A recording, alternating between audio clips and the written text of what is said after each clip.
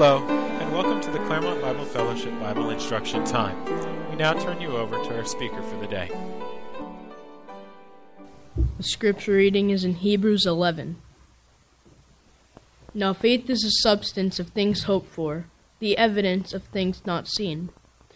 For by it the elders obtained a good testimony. By faith we understand that the worlds were framed by the word of God, so that the things which are seen were not made of things which are visible. By faith Abel offered to God a more excellent sacrifice than Cain, through which he obtained witness that he was righteous, God testifying of his gifts, and through it he being dead still speaks. By faith Enoch was taken away so that he did not see death, and was not found because God had taken him. For before he was taken he had his testimony, that he pleased God. But without faith it is impossible to please him. For he who comes to God must believe that he is, and that he is a rewarder of those who diligently seek him. By faith Noah, being divinely warned of things not yet seen, moved with godly fear, prepared an ark for the saving of his household, by which he condemned the world, and became heir of the righteousness which is according to faith. By faith Abraham obeyed when he was called to go out to the place which he would receive as an inheritance. And he went out, not knowing where he was going. By faith he dwelt in the land of promise, as in a foreign country, dwelling in tents with Isaac and Jacob, the heirs with him of the same promise.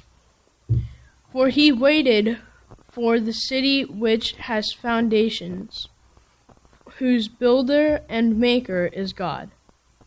By faith Sarah herself also received strength to conceive seed, and she bore a child when she was past the age, because she judged him faithful who had promised.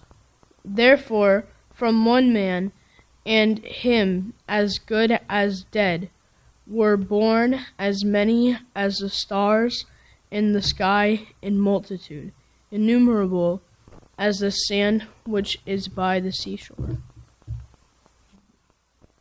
Once again, it's my pleasure to ask our brother Don to come up and give us the scripture that the Lord has laid on his heart this morning. Brother Don. I'm going to ask you to turn to a portion in the Old Testament, the book of 1 Samuel. Book of 1 Samuel, chapter number 14. 1 Samuel, chapter number 14. And we'll start reading at verse 1. 1 Samuel 14 and verse number 1. Now it happened one day that Jonathan, the son of Saul, said to the young man who bore his armor, "Come, let us go over to the Philistines' garrison that is on the other side." But he did not tell his father. And Saul was sitting in the outskirts of Gibeah under a pomegranate tree which is in Migron. The people who were with him were about 600 men. Ahijah, the son of Ahitub, Ichabod's brother, the son of Phinehas, the son of Eli, the Lord's priest in Shiloh, was wearing an ephod. But the people did not know that Jonathan had gone. Between the passes by which Jonathan sought to go over to the Philistines' garrison, there was a sharp rock on one side and a sharp rock on the other side. And the name of one was Bozez, the name of the other Senah. The front of one faced northward opposite Michmash, and the other southward opposite Gibeah. Then Jonathan said to the young man who bore his armor, "Come, let us go over to the garrison of these uncircumcised. It may be that the Lord will work for us." for nothing constrains the Lord from saving by many or by few. So his armor-bearer said to him, do all that is in your heart. Go then, here I am with you, according to your heart. Then Jonathan said, very well, let's cross over to these men, and we will show ourselves to them. If they say to us, wait until we come to you, then we will stand still in our place and not go up to them. But if they say thus, come up to us, then we will go up, for the Lord has delivered them into our hand, and this will be a sign to us. So both of them showed themselves to the garrison of the Philistines, and the Philistines said, look, the Hebrews are coming out of the holes where they have hidden. Then the men of the garrison called to Jonathan and his armor-bearer and said, come up to us, and we will show you something. Jonathan said to his armor-bearer, come up after me, for the Lord has delivered them into the hand of Israel. And Jonathan climbed up on his hands and knees with his armor-bearer after him, and they fell before Jonathan. And as he came after him, his armor-bearer killed them. That first slaughter which Jonathan and his armor-bearer made was about 20 men within about a half an acre of land. And there was trembling in the camp, in the field, and among all the people. The garrison and the raiders also trembled, and the earth quaked, so that it was a very great trembling. We've read verses in the New Testament about people who walked by faith. When you think of Jonathan, I suppose the thing that comes to your mind immediately is he was David's very best friend. We read about them, their souls were knit. We don't normally think of Jonathan as a great man of faith. But we're going to find this morning that he exercised an incredible amount of faith in this particular instance. We're reminded that we don't look at the things which are seen, but the things which are not seen, because those are temporary, and the things that are not seen are eternal. That's the essence of our faith. We walk by faith, not by sight, Paul reminds the Corinthian believers. And the writer of Hebrews says, but without faith it's impossible to please him. For he who comes to God must believe that he is, and that he is a rewarder of those who diligently seek him. When we think about faith, we, of course, recognize that it's not exclusive to the New Testament. I had those verses read because I simply wanted to point that out. Abel, son of Abraham, walked by faith. We read that by faith he offered to God a more excellent sacrifice than Cain did. Enoch walked by faith. By faith, Enoch was taken away so that he did not see death. Noah walked by faith. By faith, Noah prepared an ark. Abraham walked by faith. By faith, Abraham obeyed when he was called to go out to the place which he would receive as an inheritance. Moses walked by faith. By faith, Moses, when he became of age, refused to be called the son of Pharaoh's daughter. David walked by faith. The Lord is my shepherd, he leads me, David wrote in his Psalm 23. Now, what then is the difference between the faith of the Old Testament saints and the faith of the New Testament saints? And I would suggest to you that it has to do with God's revelation. Not only the amount of information that was distributed to those saints, but the way in which God distributed it and revealed himself. Notice it came in a lot of different ways. Sometimes through direct spoken voice. Sometimes through dreams. Joseph had dreams. Sometimes through theophanies. We call them Christophanies. We believe that to be the appearances of the pre-incarnate Christ. We often think of Abraham's visitor during that time of Sodom and Gomorrah may well have been an appearance of the Lord himself. Jacob's wrestling opponent. Some think that perhaps that was an appearance of the Lord himself, Jesus, the second person. But then God sometimes spoke through the forces of nature. Thunder, lightning, earthquakes. Just ask Elijah about that. He'll tell you about how God revealed himself in that circumstance. Sometimes through circumstances. We find that in the book of Esther, don't we? God's name's not even mentioned, and yet we can see God working there in that particular situation. But mostly God spoke through the prophets. He gave them information, and they came and said, "Thus saith the Lord." We know a number of prophets. Elijah had done that.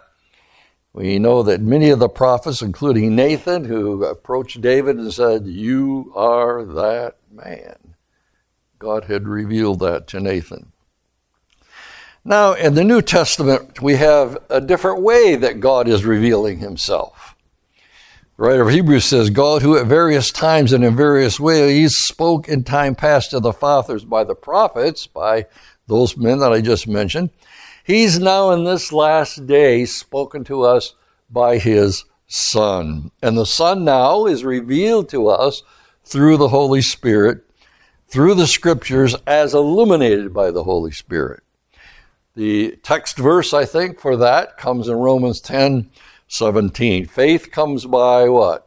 Hearing, and hearing comes by the Word of God. Not through a dream, not through thunders, not through nature necessarily, but faith comes by the Word of God. Sometimes faith comes to us through circumstances. We see God working in ways, and when things happen that we are just amazed that they happen, we begin to realize that it was just Almighty God that had something to do with that. We know that all things work together for good to those who love God, who are the called according to his purpose. And when things work out in our lives that work to the glory of God, we begin to see God in those particular circumstances. Now let's look at Jonathan and his little walk of faith, and it's really a good lesson in faith for all of us. First of all, notice that he placed himself in a position where God could use him. He said, "Come, let us go over to the Philistines' garrison that is on the other side." Walking by faith actually requires us to walk by faith. It requires action. Paul told Timothy, another man of faith, to preach the word. Be ready in season, out of season. Be available where God can use you. Convince, rebuke, exhort with long-suffering and teaching. Paul told the Corinthian believers to be steadfast, immovable, always abounding in the work of the Lord, knowing that your labor is not in vain in the Lord. Jonathan went out with a like-minded companion. We read of the young man that bare his armor. His name is not mentioned. Remember, he said, "Do all that is in your heart. Go then. Here I am with you according to your heart." Solomon spoke of the advantage sometimes of having a fellow companion. In Ecclesiastes, he's right this: "Two are better than one because they have a good reward for their labor. If one falls, the other will lift him up." Jonathan recognized that these uncircumcised were enemies of God. And here's how he reasoned. Since those Philistines are uncircumcised, they have no claim to the protection and blessings that God has promised his people. He recognized the significance of his heritage and God's power. He recognized that he's the God of Abraham, Isaac, and Jacob, like men of faith. He's the great I am, the same one who appeared to Moses, who said, "I am who I am. Thus shall you say to the children of Israel, I am has sent you." He's the one who inflicted the plagues on the Egyptians and rescued his people from bondage. He's the one who sustained those people in the wilderness. He parted the waters of the Red Sea. He's the one who caused the walls of Jericho to fall. He's the one who led his people into the promised land. So Jonathan, having all that history of how God worked with his people, continues to lead the enemy at a total disadvantage. Jonathan, by his own words, believed that God could save by few. Perhaps he was reflecting on that time when his very best friend saved by few. Remember David and Goliath and the slingshot. Shamgar used only an ox goad. We read that in the book of Judges. Jael, Heber's wife, used only a nail and a hammer to kill Sisera. Gideon used trumpets, breakable pitchers, and lamps with only 300 men to defeat the Philistines. So here God saved in the opposite order that Jonathan had declared. For nothing restrains the Lord from saving by many, Jonathan said, or by few. First, God saved by few, and then he saved by many.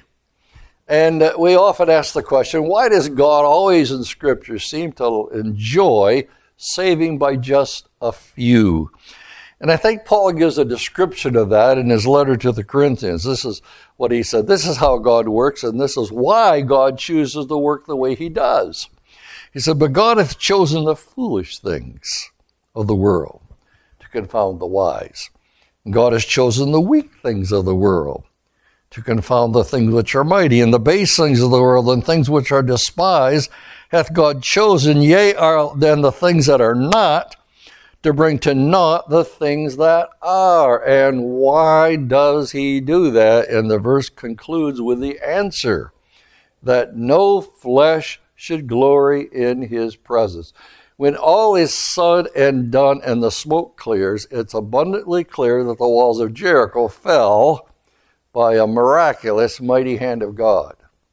And we go through Scripture and we see how God uses the few things and sometimes the weak things to accomplish mighty things, so that when it's all said and done, there's no question in anybody's mind that it was Almighty God who absolutely accomplished the victory. Now let's look at Jonathan's approach, because he was a man who walked by faith, but he did it one step at a time. There's a chorus we used to sing, one step more. Remember that one? One step more, give me grace or give me faith for one step more. Perhaps the most striking part of Jonathan's statement, and this is something I think that we need to always keep in mind. He said, it may be. Wow, think about that for a minute.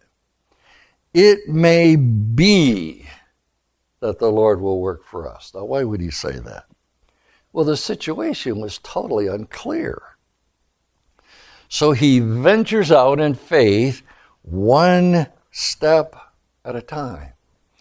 That's the kind of faith that trusts wholly in God and is not presumptuous with God. Believers today face the same kinds of uncertainties that Jonathan did here.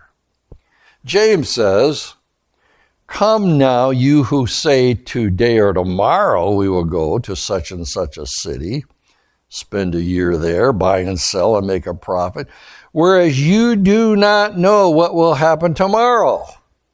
What is your life? It's even a vapor that appears for a little time and then vanishes away. Instead, you ought to say, what? If the Lord wills. It may be. If the Lord wills, we shall live and do this or do that. When I used to visit New Smyrna Bible Chapel in the early days, they would always give the announcements. And in the announcements, they would always say this. Do you remember this, Buck? These announcements are given, what? In the will of the Lord. It always made an impression on me when they did that. They'd get a little list of things we were going to do and the times they were going to meet and all that sort of thing. These announcements are given in the will of the Lord. What? Don't know what a day may bring. We went to the picnic yesterday in the will of the Lord, didn't we? The Lord could have made things differently. Some people behave as if they are leading God instead of God leading them. I get real nervous when the people invokes God in every single thing they do, just as if they make a mistake now, they can blame God for the mistake. Do we want to be presumptuous with God? Jonathan is willing to allow God to reveal each situation as he deals with it one step at a time. Notice he directs him to a passageway between two sharp rocks. The path wasn't easy. Interesting, the Holy Spirit of God names inanimate objects. Bozez means glistening, shining. It faced north.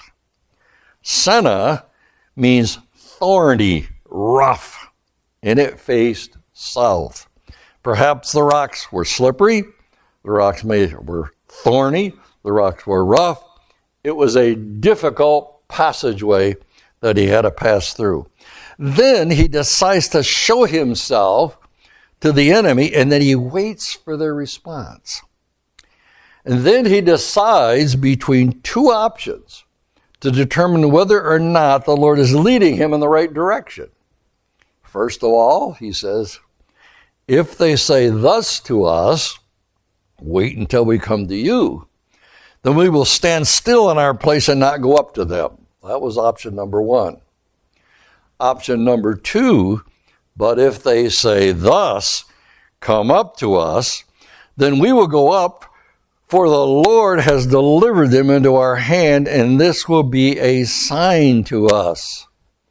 So then God gives them a sign.